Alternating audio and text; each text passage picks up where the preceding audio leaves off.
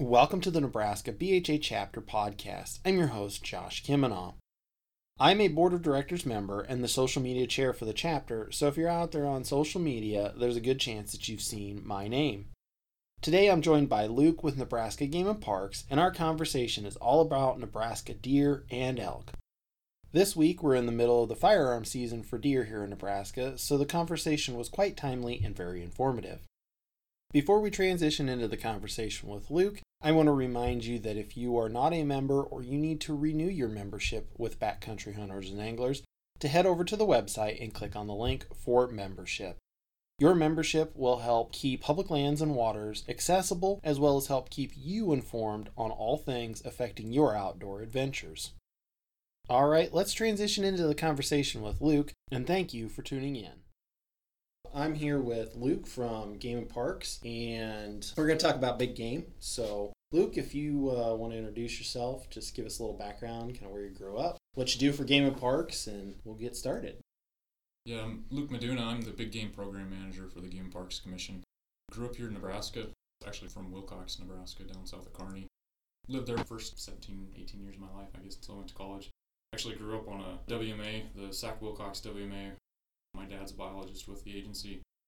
Back then they raised pheasants and geese, the giant Canadas, the repropagation project that was wildly successful. Now we've got Canada geese on golf courses and in Lincoln and all that stuff. So in all honesty, kind of the best childhood a kid could ever ask for, so spent most of it outdoors.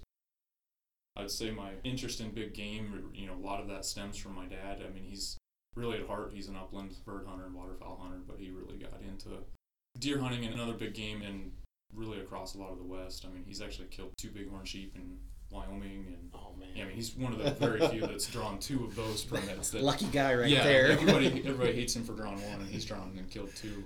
2 nice rams out there. So he applies in multiple states across the West, and so a lot of my interest in big game has kind of come by osmosis, just growing up in that environment. As far as school and stuff, I did my undergrad at Doane College, which is now Doane University. Went there mostly to run track and cross country. Was what I was doing there, but then ended up graduating from there and then going on and getting a master's degree, strangely enough studying least terns on the Red River in southwest Arkansas. So my master's degree, still, the concepts are all the same. You understand bias and research and all that stuff, but I studied little birds that nest on sandbars for my master's. Part of the reason I went to do that is I want to do something different. A lot of my early jobs had been up in northwest Nebraska. I spent several years working out of the Ponderosa WMA and working out of Alliance. Kind of wanted to do something different, and so that was about as different as I could possibly do and still stay in the wildlife realm, and I enjoyed it. But deep down, I came back to Nebraska and ended up working on big game again with just all their, working on the management side out there. When I was coming through, permanent jobs were real hard to come by. They're still hard, but they're easier now than they used to be. But I ended up going up to South Dakota and working out of the Rapid City office for my first permanent job, working for their agency for 6 years on their kind of in their big game program. My responsibility was doing, it was their wildlife division, but my responsibility was doing all the wildlife surveys for the western third of the state. So I coordinated the aerial elk and antelope surveys and grouse surveys and pheasant brood surveys and stuff like that for the region 1, which is the western third of the state. So nice. And got to work with lions. I mean, I've helped collar 100 mountain lions and stuff like that up there. So it was that'd be thrilling. That was an incredible job. I always joke that it was amazing. I found somebody to pay me to wake up and be Luke Meduna, because it was like, this is the type of stuff I'd want to do, but. Ended up moving back to Nebraska here 2013, so 8 years ago. I've got a boy that's 9, and my wife's originally from Lincoln, and so it was kind of one of those things, just come back home. Came back, lived in North Platte for, 6 years, 2013 to 2019 basically, and then when I got into this position in late 18, early 2019, I moved to Lincoln. Nice. So sounds like you've got some interesting background. Yeah, man, I would love to encounter like a mountain lion. I've always run into stuff. I'm like, boy, that seems like maybe that's not right. That's not supposed to be there, kind of a thing. Yeah, and it was kind of funny because I worked on a lot of those lion projects up there where we were collaring kittens and, collaring all sorts of adults. And one of the projects, we had them GPS collared where we were going in on clusters to see what they're eating. And everybody's, asking, aren't you worried about, lions sneaking up on you? It's like, I'm more scared of breaking my leg and never making it back to the truck than anything, and it's probably, I've like lost all fear in working with them for so long. I completely lost all fear of them. Like it's like the second or third one we collared. It came down out of the tree, and the first couple were caught in like foothold traps, and you dart them and you just wait for them to fall asleep. And then the first one we chased with the dogs, we dart it, and it's coming down out of the tree, and the houndsman goes, run up there and grab it by the tail. And I'm like, you're playing a joke on a new guy. And sure enough, they all run up there and they grab it, and as they're coming out of going under with drugs, you just grab them so they don't run off 50 yards. They just kind of slowly, you hang on to them and then just fall over. And the first time I saw it, I'm like, you guys are lunatics. And like a month later, I'm in there doing it, doing the same thing. And it's just, oh man. After a while, you handle them. You know how to read them when they're going under with drugs, or if they're awake with drugs, you know to keep what distance you need to. But you have some of them that you dart when they're up in the tree and they want to fall asleep in the tree, and so then you got to climb up there and push them out, and they're kind of half awake and swatting at you and stuff like that. So it's yeah, that sounds like an experience. You're probably right on that. Like you playing a trick on the new guy, yeah, kind of a thing. Exactly like, what I was. I turn around like, no, like I'm not that dumb, and they would all run past me and go and grab it, and I'm like, holy cow, he wasn't even joking. Oh man, that would be a lot of fun, but maybe roller coasters are safer. Yeah, well, but it's one of those things. You see it done and you do it enough times, you're like, oh, that ain't that bad. And so that was it was just an experience with all that work up there, and got to see a lot and experience a lot that really prepared me for moving back down here and ultimately stepping into the position I'm not.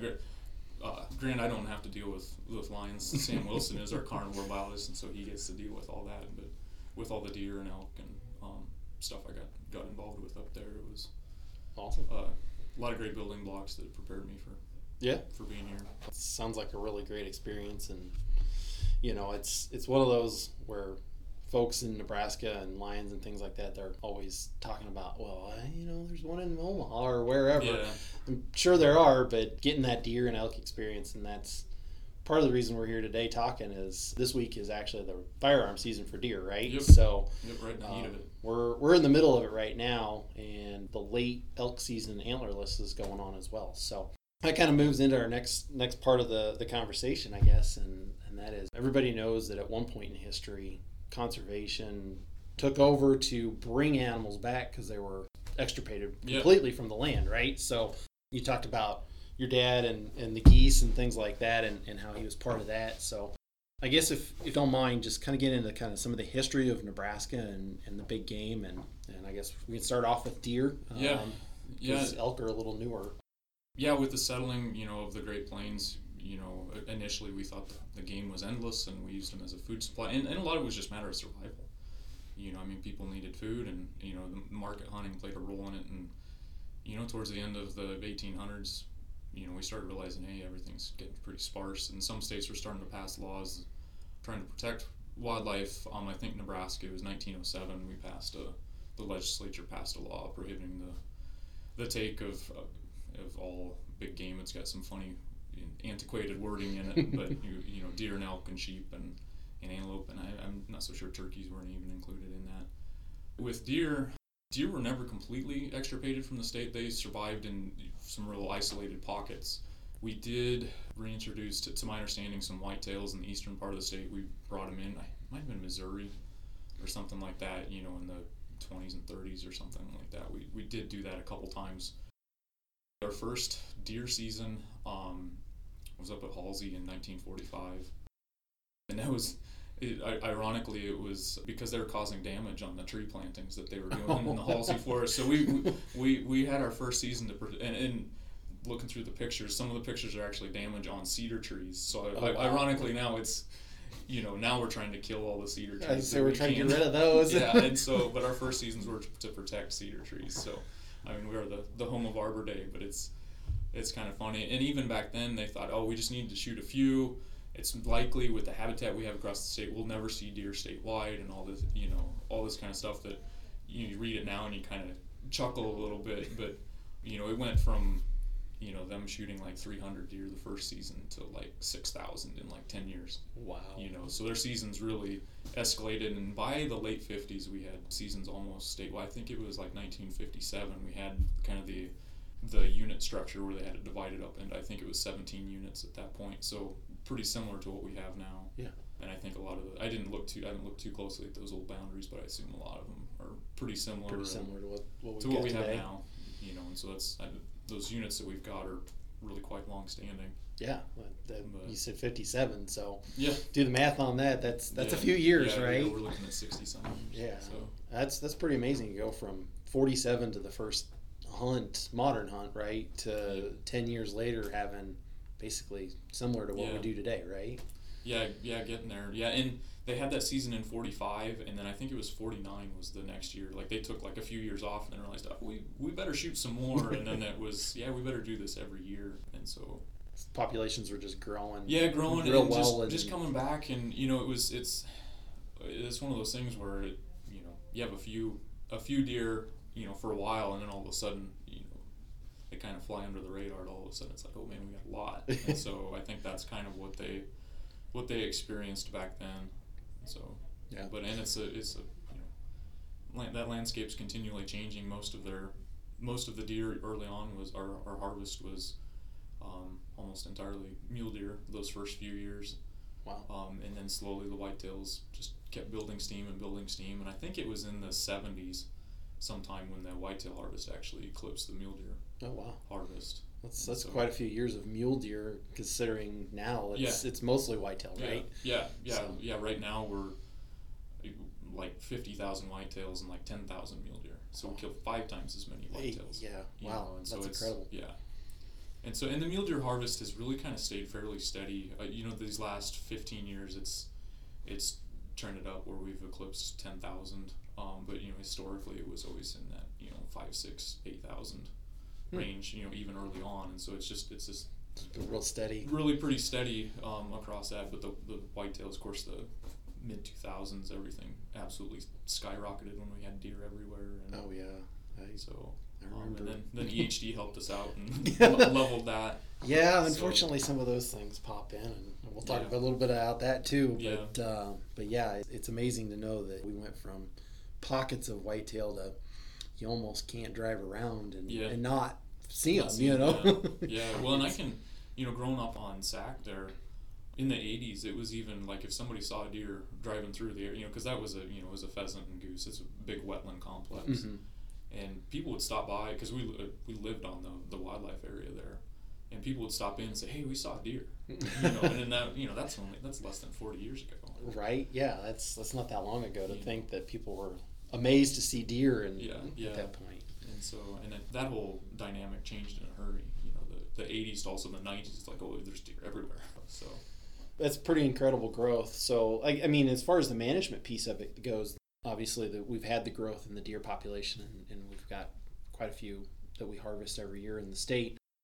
How does Nebraska kind of view that in terms of the hunter's experience or quality? Because some states, I'll just take Nevada for example, they go for a quality animal hunt type of a scenario, so they got very limited. Now granted, that's a totally different landscape than Nebraska. We kind of got the best of the East and the West kind of going on here. So what's Nebraska doing, and how are they kind of focusing that management now? Overall, our primary desire is to provide opportunity for people to hunt.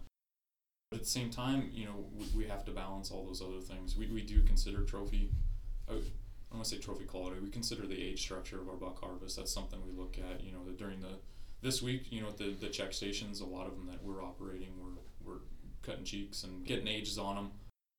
And so we consider that age structure for both whitetails and mule deer. But then, on that flip side, we also got to consider, depredation issues and what the private landowners face too. And we got to be responsible and help serve them so that they've got the number of deer on them that they desire to have. Yeah. So it's a balance of kind of all of those things. We because of it's because we're a private land state, we'll never be able to go just manage for trophies.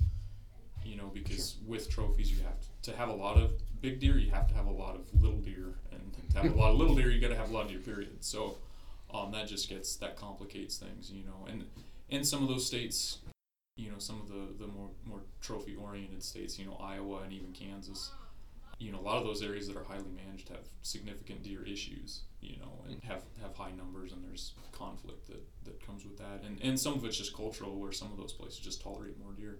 Yeah.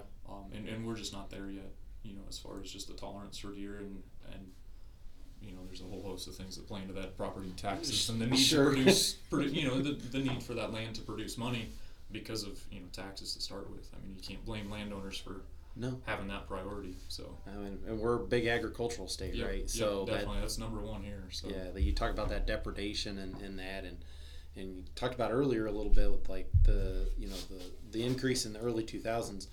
We've got now permits that are the antlerless permits, season's choice. So that's, I'm assuming, probably a lot of helping with that depredation and that management piece, right? Yep. Those are season choice and really the antlerless permits, because we're kind of got a few of our buck permits that are technically season's choice as well. But our antlerless permits, that's our primary tool for managing deer populations, and we adjust those. Annually we have meetings where we discuss moving those up and down. If we need to bring deer numbers up a little bit in some areas, we drop them down or take bonus tags off or do whatever. Or if we need to really start stacking up deer, we'll increase permit numbers or put triple tags and put that second bonus on there and do different things like that. And so it's definitely a balancing act to try to have that, and the right number of deer varies by property. Sure. So it's when you're looking across a broad area, it's you really got to look at stuff from that 50,000 feet. Yeah, I'm sure. I mean, there's obviously all the management of like what the carrying capacity of the land is, but at the same time, like you said, with depredation and everything else, what one person views as acceptable and somebody else, and sure, it's a challenge to deal with. Yep, it is. So, along those lines, as far as challenges or things like that in seasons, so a couple of questions always come up. One is the season. Why does the firearm season overlap with the rut? And then the other is talking about the youth seasons and opportunities there. So I guess if we want to talk about a couple of those things. The timing of the season always pops up, especially when we live next to Kansas and Iowa and everybody. That's the one thing, is everybody just assumes that, they have big deer because their season is in December. Well, so does Pennsylvania. And Pennsylvania isn't known for being a trophy state at all. Right. And you look at that, Ohio has a December season, but other states like Indiana, Illinois, Wisconsin, they all have November seasons. Like Kentucky, they have a November firearm season. And so the season dates, it's not a driver for trophy quality. A lot of that has to do with habitat and simply just the number of bucks that are being shot. I mean, again, to have trophy bucks, you got to start with, you just got to have better survival. And so if you want more trophy bucks, you got to shoot fewer.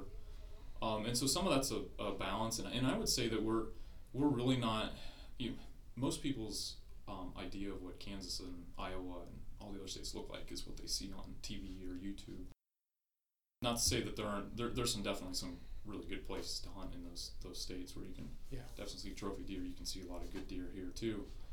But we're really, when it comes down to, like the Boone and Crockett entries on a per deer harvested rate, because for one, like Iowa kills twice as many deer in their seasons than we do. They kill like 110,000 deer. We kill 55 to 60,000. Wow, that's considerable difference. And they're a lot smaller state. And so you start, and Wisconsin kills like 300,000 deer. And so everybody talks about how many Boone and Crockett entries Wisconsin has. They kill a ton of deer to start with, and so when you start comparing on a per deer harvested rate, this was a rabbit hole I went down about 2 years ago. And I think I disappeared in my office for about 3 weeks pulling all sorts of stuff. But I managed to download the Boone and Crockett. One of the bits of data I looked at was the Boone and Crockett entries from 2007 to 2017, and then the average number of deer harvest. I actually got all the harvested deer from 2007 or the whitetail bucks harvested from 2007 to 2017. And then if you compare average Boone and Crockett's per year from that to the average bucks harvested per year, Iowa Indiana and Kansas all had about they were remarkably close, those three states, and I think I said Indiana was another state that had a November season, but like 1,200 or 1,250 whitetail bucks harvested for every Boone and Crockett that was entered over into the book. 1,000 yeah per Boone and Crockett yeah buck. So it's about 1,200, somewhere in that range. I can't remember who was next, but it was, I think Kentucky was somewhere in there next, Illinois, and I can't think, but Wisconsin was at like 2,100, and we were at 2,500. Oh wow. And then it starts really dropping off. Like South Dakota's a couple behind us at like 4,800. North Dakota is 6,000. Missouri and Minnesota are just behind us in the 3,000s. But states like Arkansas, it's like 10,000. Texas is one in every 12,000 deer that's harvested. Wow. Or bucks that are harvested. And then you get a state like South Carolina where it's like one in every 600,000. They've had like 2 Boone and Crockett entries. Oh no. Like ever in South Carolina. But in Michigan's like 26,000. Bucks harvested per Boone and Crockett, and even Wisconsin.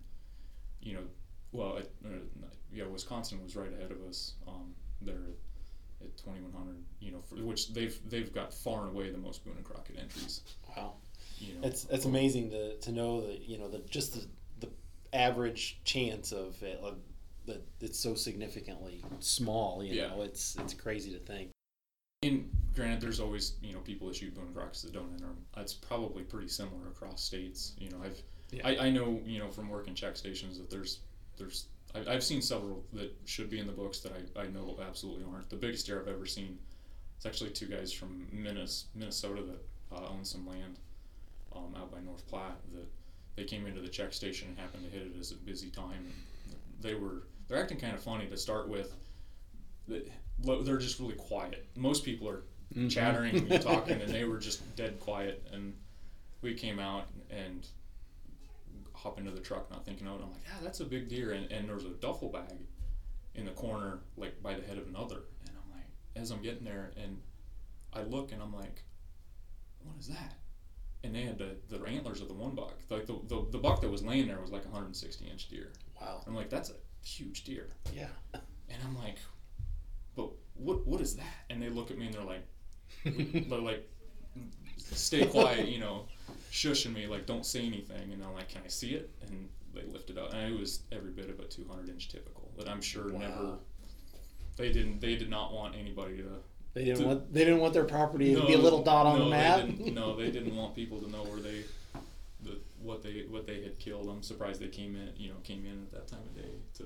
Oh yeah. That's and so there's a lot of deer that don't make book. I mean, we all see a number of those on Facebook too. Oh, but there's also some that never see Facebook.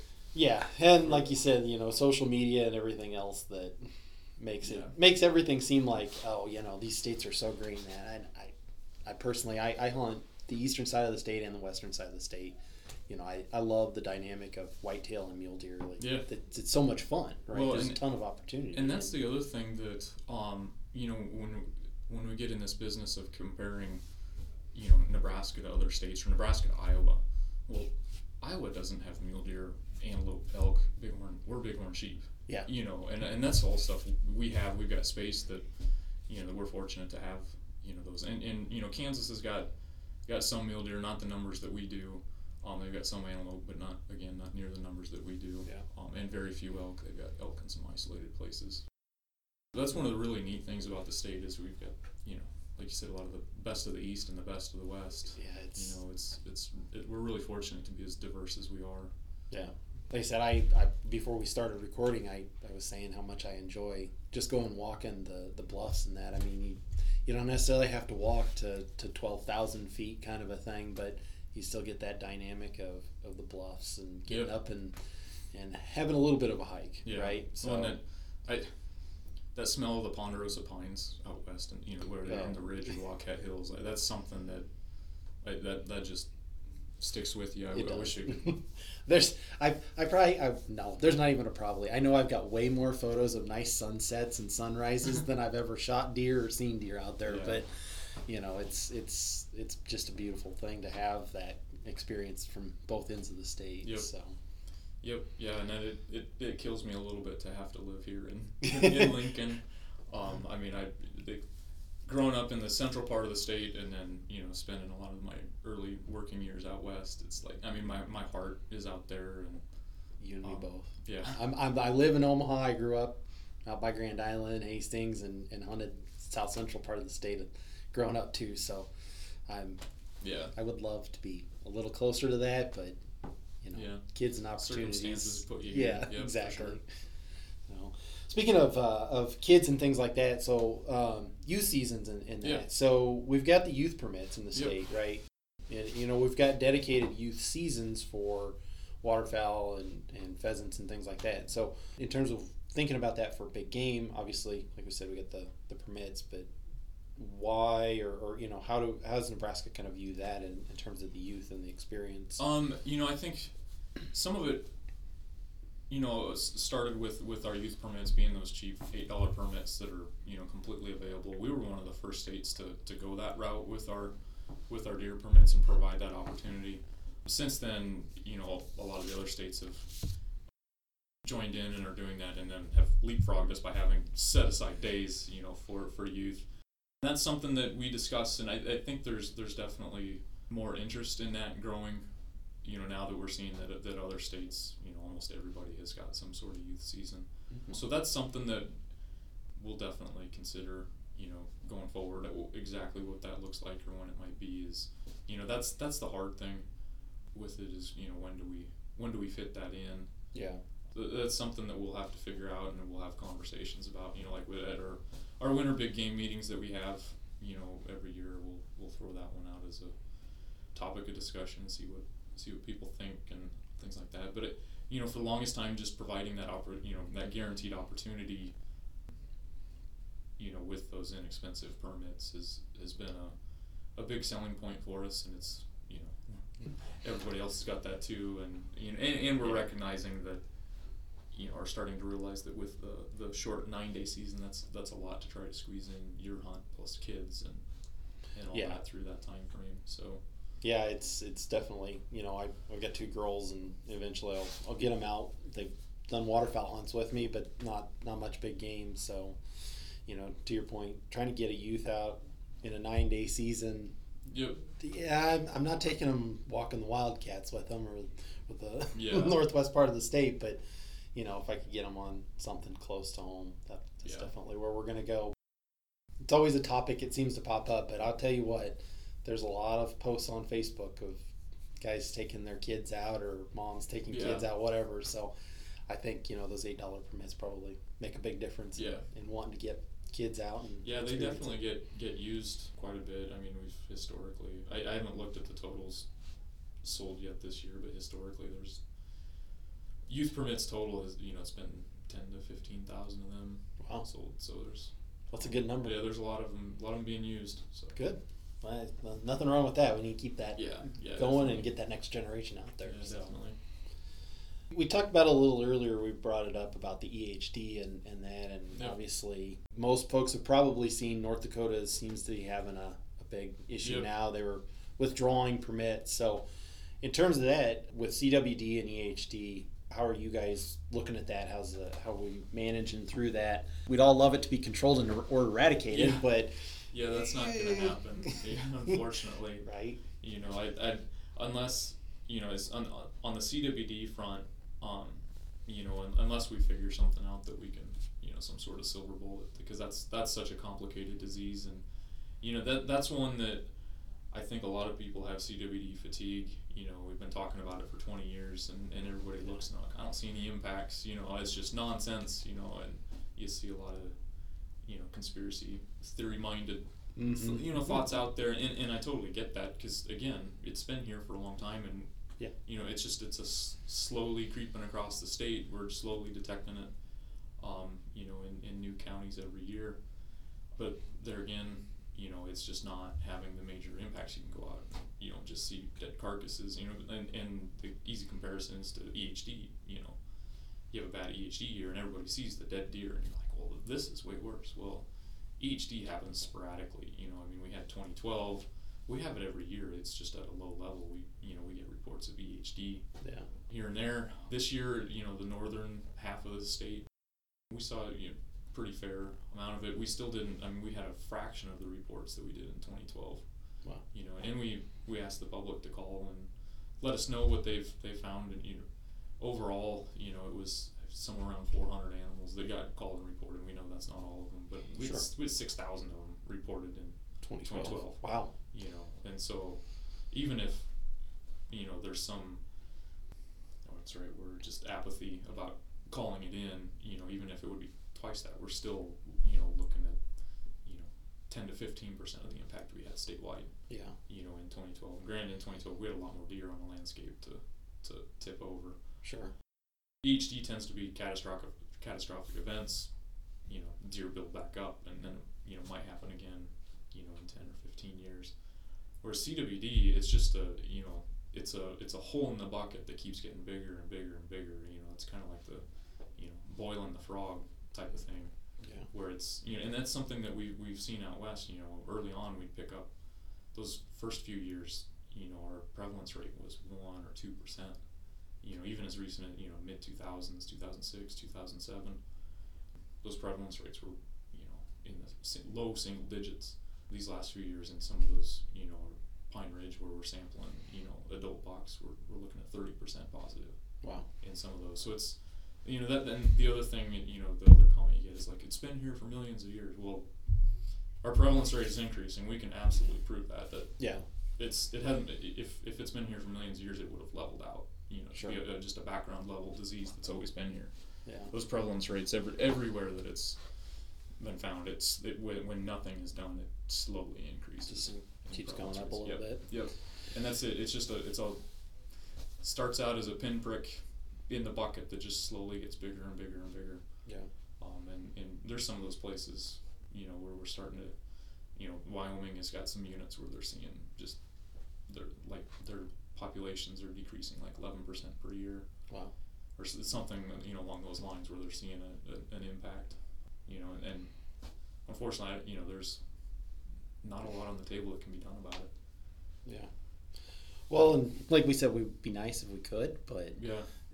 If nothing else, let's hope that it doesn't cross the whole species barrier for us as humans. The pandemic's kind of given that that little fear in the background, but hopefully makes us all worry about everything now. Yeah. Now we panic a little bit about things, so hopefully that's not the case. So, well, awesome. So let's transition into the elk, because like you mentioned, in the 80s, deer were still fairly uncommon, and elk were really uncommon even at that point. So, and now, I'm one of those lucky first-time applicants that got a permit this year, so I apologize to everybody for that one.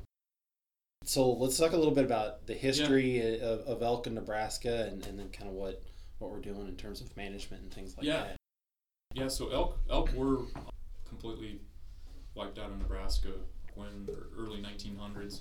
There were elks, sporadically. You'd get a report of 1 or 2 on the Panhandle, and it really wasn't until the late 60s and 70s when we started seeing some. That Wyoming had transplanted some over by Lusk, just across the border in the Pine Ridge, and so we started seeing a few more up in the Pine Ridge, and a little bit along the North Platte River Valley, and it grew to, we had 50 to 70 or something along those lines, most of which were east of Chadron, which led to our first couple of elk seasons up in the Pine Ridge, up in that area in 1986 and 87. And that's one of the things back then. We had 50 or 60 or something like that, and the landowners basically told us their tolerance was about 20 or 30. They're like, we kind of want elk, but we don't want any more than 30. And it's like, okay, so we had seasons, shot a bunch of them. Again, my dad actually drew one of those cow permits in that first season and killed one off I think he was off a Metcalf is where he killed killed a cow way back in the day. Actually, when I was 6, I got to go along on a scouting trip in the summer when he went up there and knocked on doors and all sorts of stuff. So yeah, that those first seasons we knocked them back, and then they discontinued. We quit those seasons because there's only like 30 elk left, and so but then by 1995, I think that herd had grown to about the herd should say herds, plural, across the Pine Ridge had grown to about 120, and those landowners said, we need to start shooting elk again, and so we did. We opened up, that would have been the Hat Creek and Bordeaux units that year, and had seasons, but really pretty low levels, number of permits, so that's, then in that, with the landowner permits, and we started to, our landowners started realizing that the chance to hunt elk, every few years, particularly bulls, was worth the opportunity, or worth the hassle of putting up with them. And it's kind of what we've seen everywhere, is everybody's always kind of excited to see elk come over the hill, and then when it gets 5 and 8 is always pretty cool. When it gets to 20, they're like, that's interesting, and then when it gets to 40 and 50, like, hey, wait a minute, we got to do something here, and so we've kind of seen that pattern just develop over time, and again, with same depredation issues, just a different animal going. But as those herds have grown, and really a lot of that landowner support had been built off those landowner permits out there, to the point of our, I'm trying to think, remember the the numbers we figure right now that there's probably 2,500 to 3,000 elk in the state. So it could be another 500 more than that. It's sure. getting a realistic grasp on that is a little bit difficult, but in our conversations with landowners and staff and everybody, we think that's fairly accurate. And there's actually less than that now. That would have been our estimate like a year ago. We're up to 350 elk we've shot during this season. Oh wow! Already, with a bunch of cow permits that just opened up here a couple weeks ago. So there'll be significantly fewer by February. Yeah. If everything goes well. But just that landowner support, went from being, targeting 30, up there, and granted that was one area, but it's expanded, and that's, largely been because landowners have tolerated them, and then we get to points where they say enough is enough, and then we got to step in and knock them back. And the complicated part has been just where elk and corn overlap. That's what has created a lot of the issues that we've seen over the last couple of years. The corn varieties have gotten so much more drought tolerant, and that where they're planting corn is farther and farther west. The fact that dryland corn in eastern Nebraska produces 230 bushels an acre is mind blowing anymore. So the corn varieties have kind of changed that landscape a little bit. There's places that used to be nothing but wheat that are now cornfields. And so it just complicates things, and it just makes us reevaluate where we can, some of those impacts. But that's the big thing, is we just, where we've got that elk and corn overlap, we need to bring those elk numbers down. And that just doesn't work. The damage they can do in corn is insane. Oh, it's a big animal, right? It's ridiculous. They're a little bit bigger than a deer. So and they eat a few more pounds. When that corn gets big enough to hide an elk, they'll go in. They just don't leave, and the trails and damage that they do is, I'm sure, unbelievable. I can only imagine. I hunted south central Nebraska, and the landowner that we used to hunt on some of his, he would talk about just acres of corn laid out flat from the deer, right? So I can only imagine what elk would do in that same scenario, just in the corn all year. So for those guys, I feel for them. But boy, I sure enjoy the opportunity to be able to have a tag in my pocket right now. So along those lines of, obviously we've got a good opportunity. It's every few years or whatever. And managing the deer and that with disease, how is that affecting our elk in Nebraska? We've been sampling CWD in our elk. I think it's been the last 5 years. I think we've been doing it since either 2016 or 2017. First couple years we picked up 1 or 2 each year, out of the 100 or 120 samples that we were getting. Then we went a couple years. I don't think we had one last year, and maybe not even in 2019. We didn't have any positives. If I remember right, we might have had one last year, but then this year we've had a total of 3. The prevalence dynamics are just different in elk, and that's kind of what they've seen across the West. It's generally not been as bad in elk in most places. I know there's a few places. Wind Cave National Park had, had a fairly high incidence rate there several years ago. I haven't followed it to see how that situation has changed, but for the most part, it's been definitely at a lot lower rate here in Nebraska than we've had in our mule deer and our whitetails. Yeah, well, that's good because, as far as that goes, it's not going to go away. Yeah. But if it impacts them a little bit less, then that's one less thing for you guys to have to worry about and manage too, right? Yep. So. Yeah, and then, on the EHD side, typically that really just impacts the whitetails the worst. It can impact bighorn sheep and pronghorn, but for the most part, elk and mule deer, really, it's not a huge mortality factor. It can have some impacts to them, but nothing like what you see with particularly whitetails. Whitetails can really get hit hard with it. But one of the things we do see, and we've had a few, of course, in our mule deer, is that meningeal brainworm that we've seen. We've actually documented a few cases of that in elk over the past few years. Hopefully. One more. One more thing, but hopefully it's not something that becomes too much of an issue over time, right? So. Yeah, and that's something and that's between some of it is just the habitat conversion, and meningeal brainworm is just kind of driven our the eastern boundary of where we've had mule deer, just slowly pushing it farther west. As far as that goes, and back to on the mule deer, I have a Season's Choice tag that has the bonus whitetail, right? And is that part of that management then? Yeah, definitely. To try and keep that border from totally just getting out of here altogether. Yeah, and see, meningeal brainworm is an interesting one because it's an eastern disease. It's the whitetail are a host for it, and it's a nematode that has a life cycle that also goes through gastropods, goes through snails, and then gets ingested by mule deer, and then goes through them, and quite often is fatal. What we see is you'll see a mule deer just standing out in the middle of a field in the winter, just kind of walking circles because that nematode's going through their brain and kind of leaves tracks and impacts them. But it's such a bizarre disease, and so that's some of the things like in the Platte and Frenchman, we tend to throw a lot of antlers whitetail bonus tags on permits, just so we're especially like the Platte MDCA and the Frenchman MDCA permits, because most of those guys are hunting mule deer. Well, if we want them to have an antlerless whitetail permit, because if they see a whitetail while they're hunting mule deer, we're hoping they shoot that doe.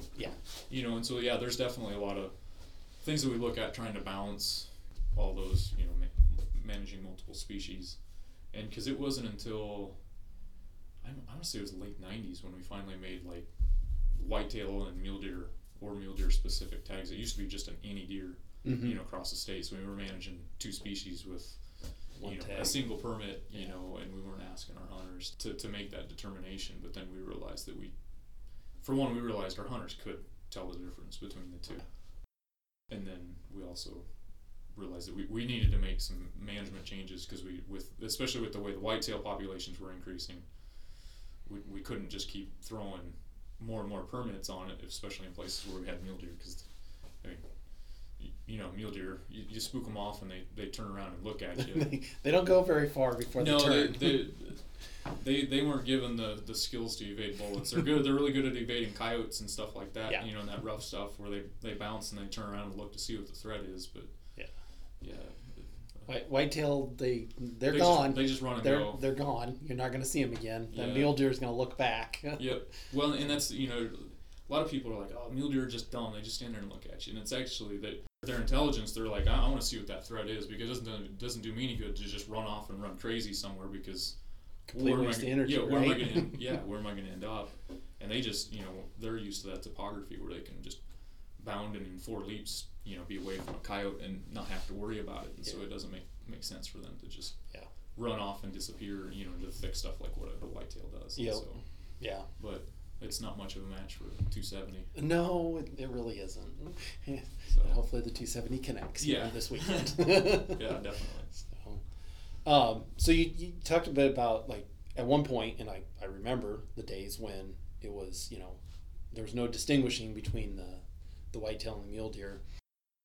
As far as that goes, has that affected hunter recruitment or anything like that in the state?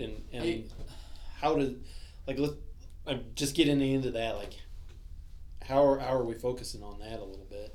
Yeah, I don't think, asking more, of our hunters has necessarily negatively impacted recruitment in that regard. We're constantly looking at ways to engage both younger hunters, but I think more importantly, a lot of the youth that we recruit with youth permits, most of them have parents that have a permit that are taking them.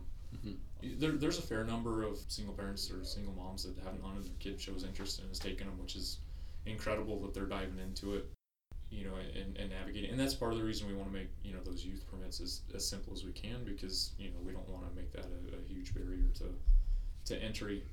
But some of the bigger areas, and these would be more conversations for some of our R3 staff that are sure, yeah, engaged more in that. But just the non-traditional, or what's the word for it, the adult onset hunters, where they get out of college, they have means to pay for, because anymore hunting's expensive, guns and all that stuff.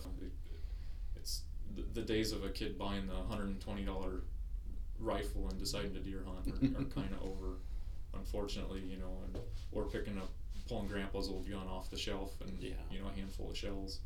It's different than it was 20 and 30 years ago. Sure.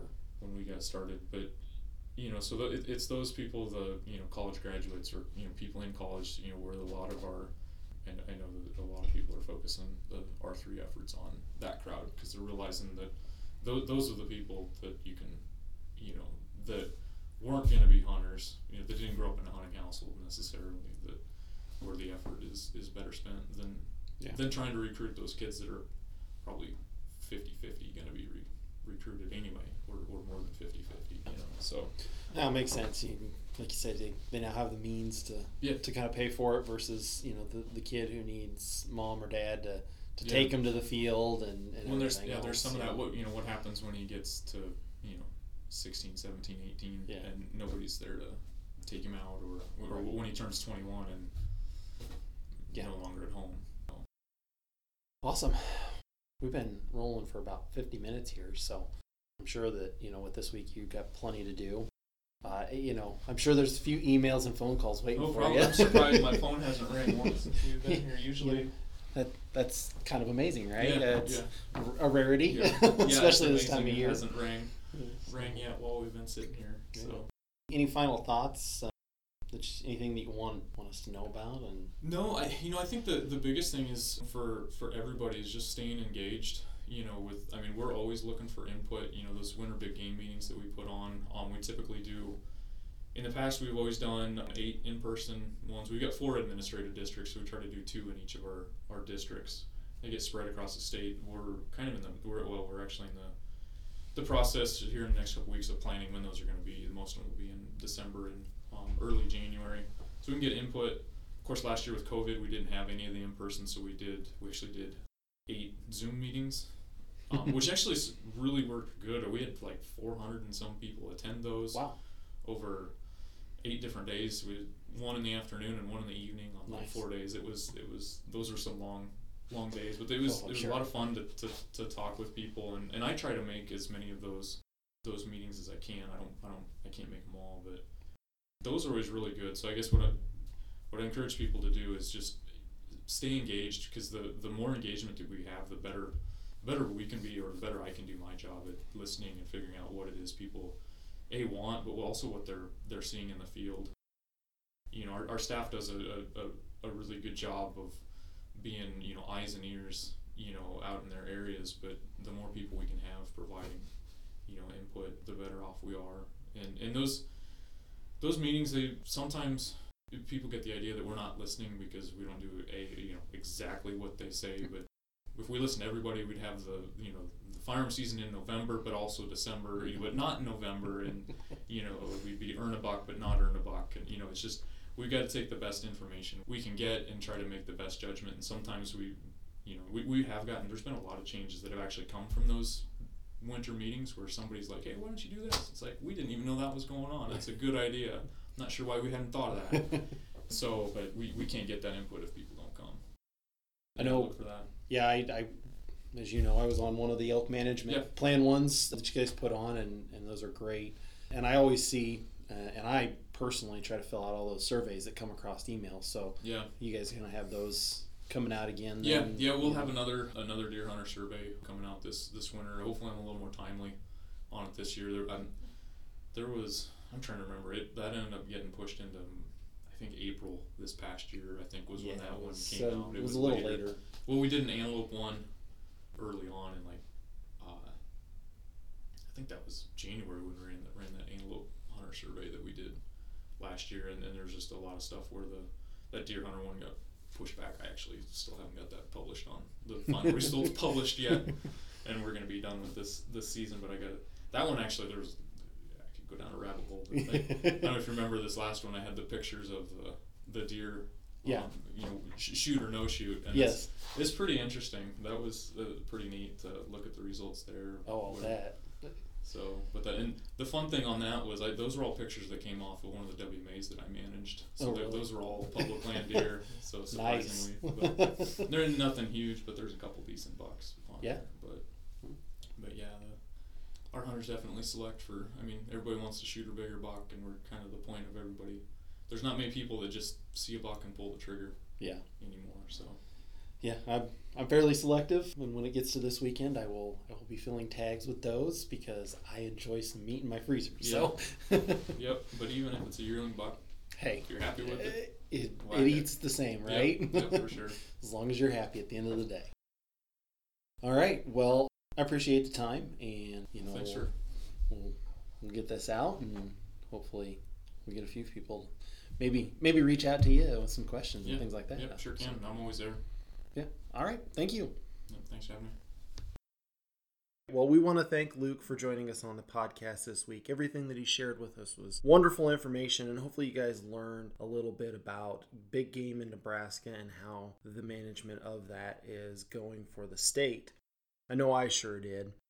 And if you guys see any of those surveys come across in your email, or you see any of the winter planning meetings that Luke mentioned, please join those and share your thoughts with them so that we can help out managing the game within our borders. As I mentioned before, if you're not yet a BHA member, head over to the website for Backcountry Hunters and Anglers and click on the join link there. If you're not a member of our Facebook group or follow us on Instagram, please go over and follow us on those two social media pages. And if you have questions, please feel free to reach out to our chapter email. Thank you for listening. Again, I'm Josh Kimenaw, and we'll talk to you again next time on the podcast.